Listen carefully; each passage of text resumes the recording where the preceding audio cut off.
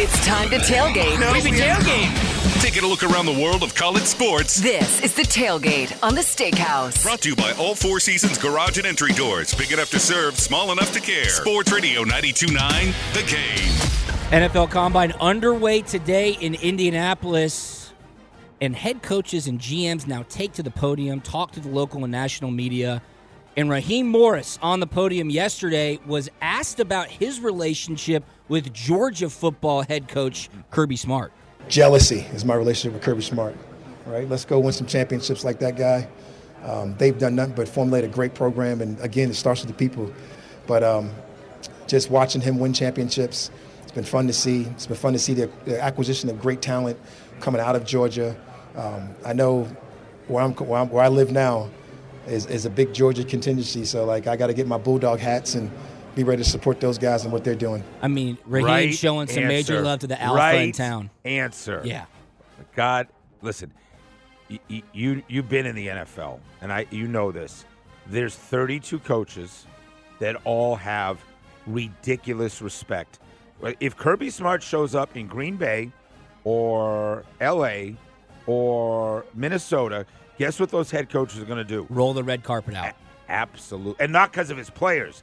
Dude, they understand they're going to go pick who his this brain. guy is. Yeah, absolutely. 100%. Absolutely. A lot of mutual respect. How'd you win respect. back-to-back titles? How'd you keep your guys motivated? How do you keep the energy on the recruiting trail? How do you deal with the NIL and all this stuff? 100%. How do you deal with your coaches leaving in droves? How do you maintain that culture?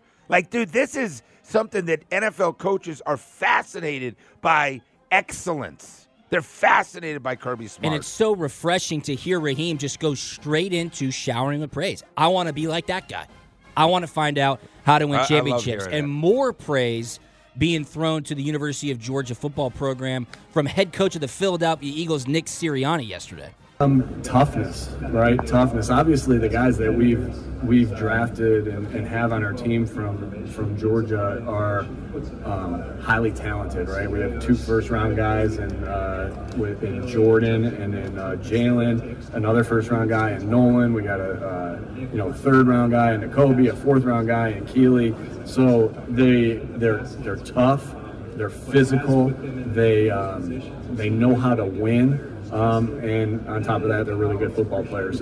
Yeah, I mean, where else would you rather be than the University of Georgia? I mean, it's fascinating to hear NFL coaches, literally, we have a third-round pick, we have a first-round pick, we have 2 fourth-round picks. Yeah, I will say this, because I did get on some of my cohorts to say, dude, just slow your roll when you decide how great Nolan Smith has been, or Keeley, or Jay. Of course. You can't say Jalen Carter was the pick over Bijan. I mean, we will see. It will play out. But this was not. The Bijan pick was a great pick. Was a very good pick right now. We will see.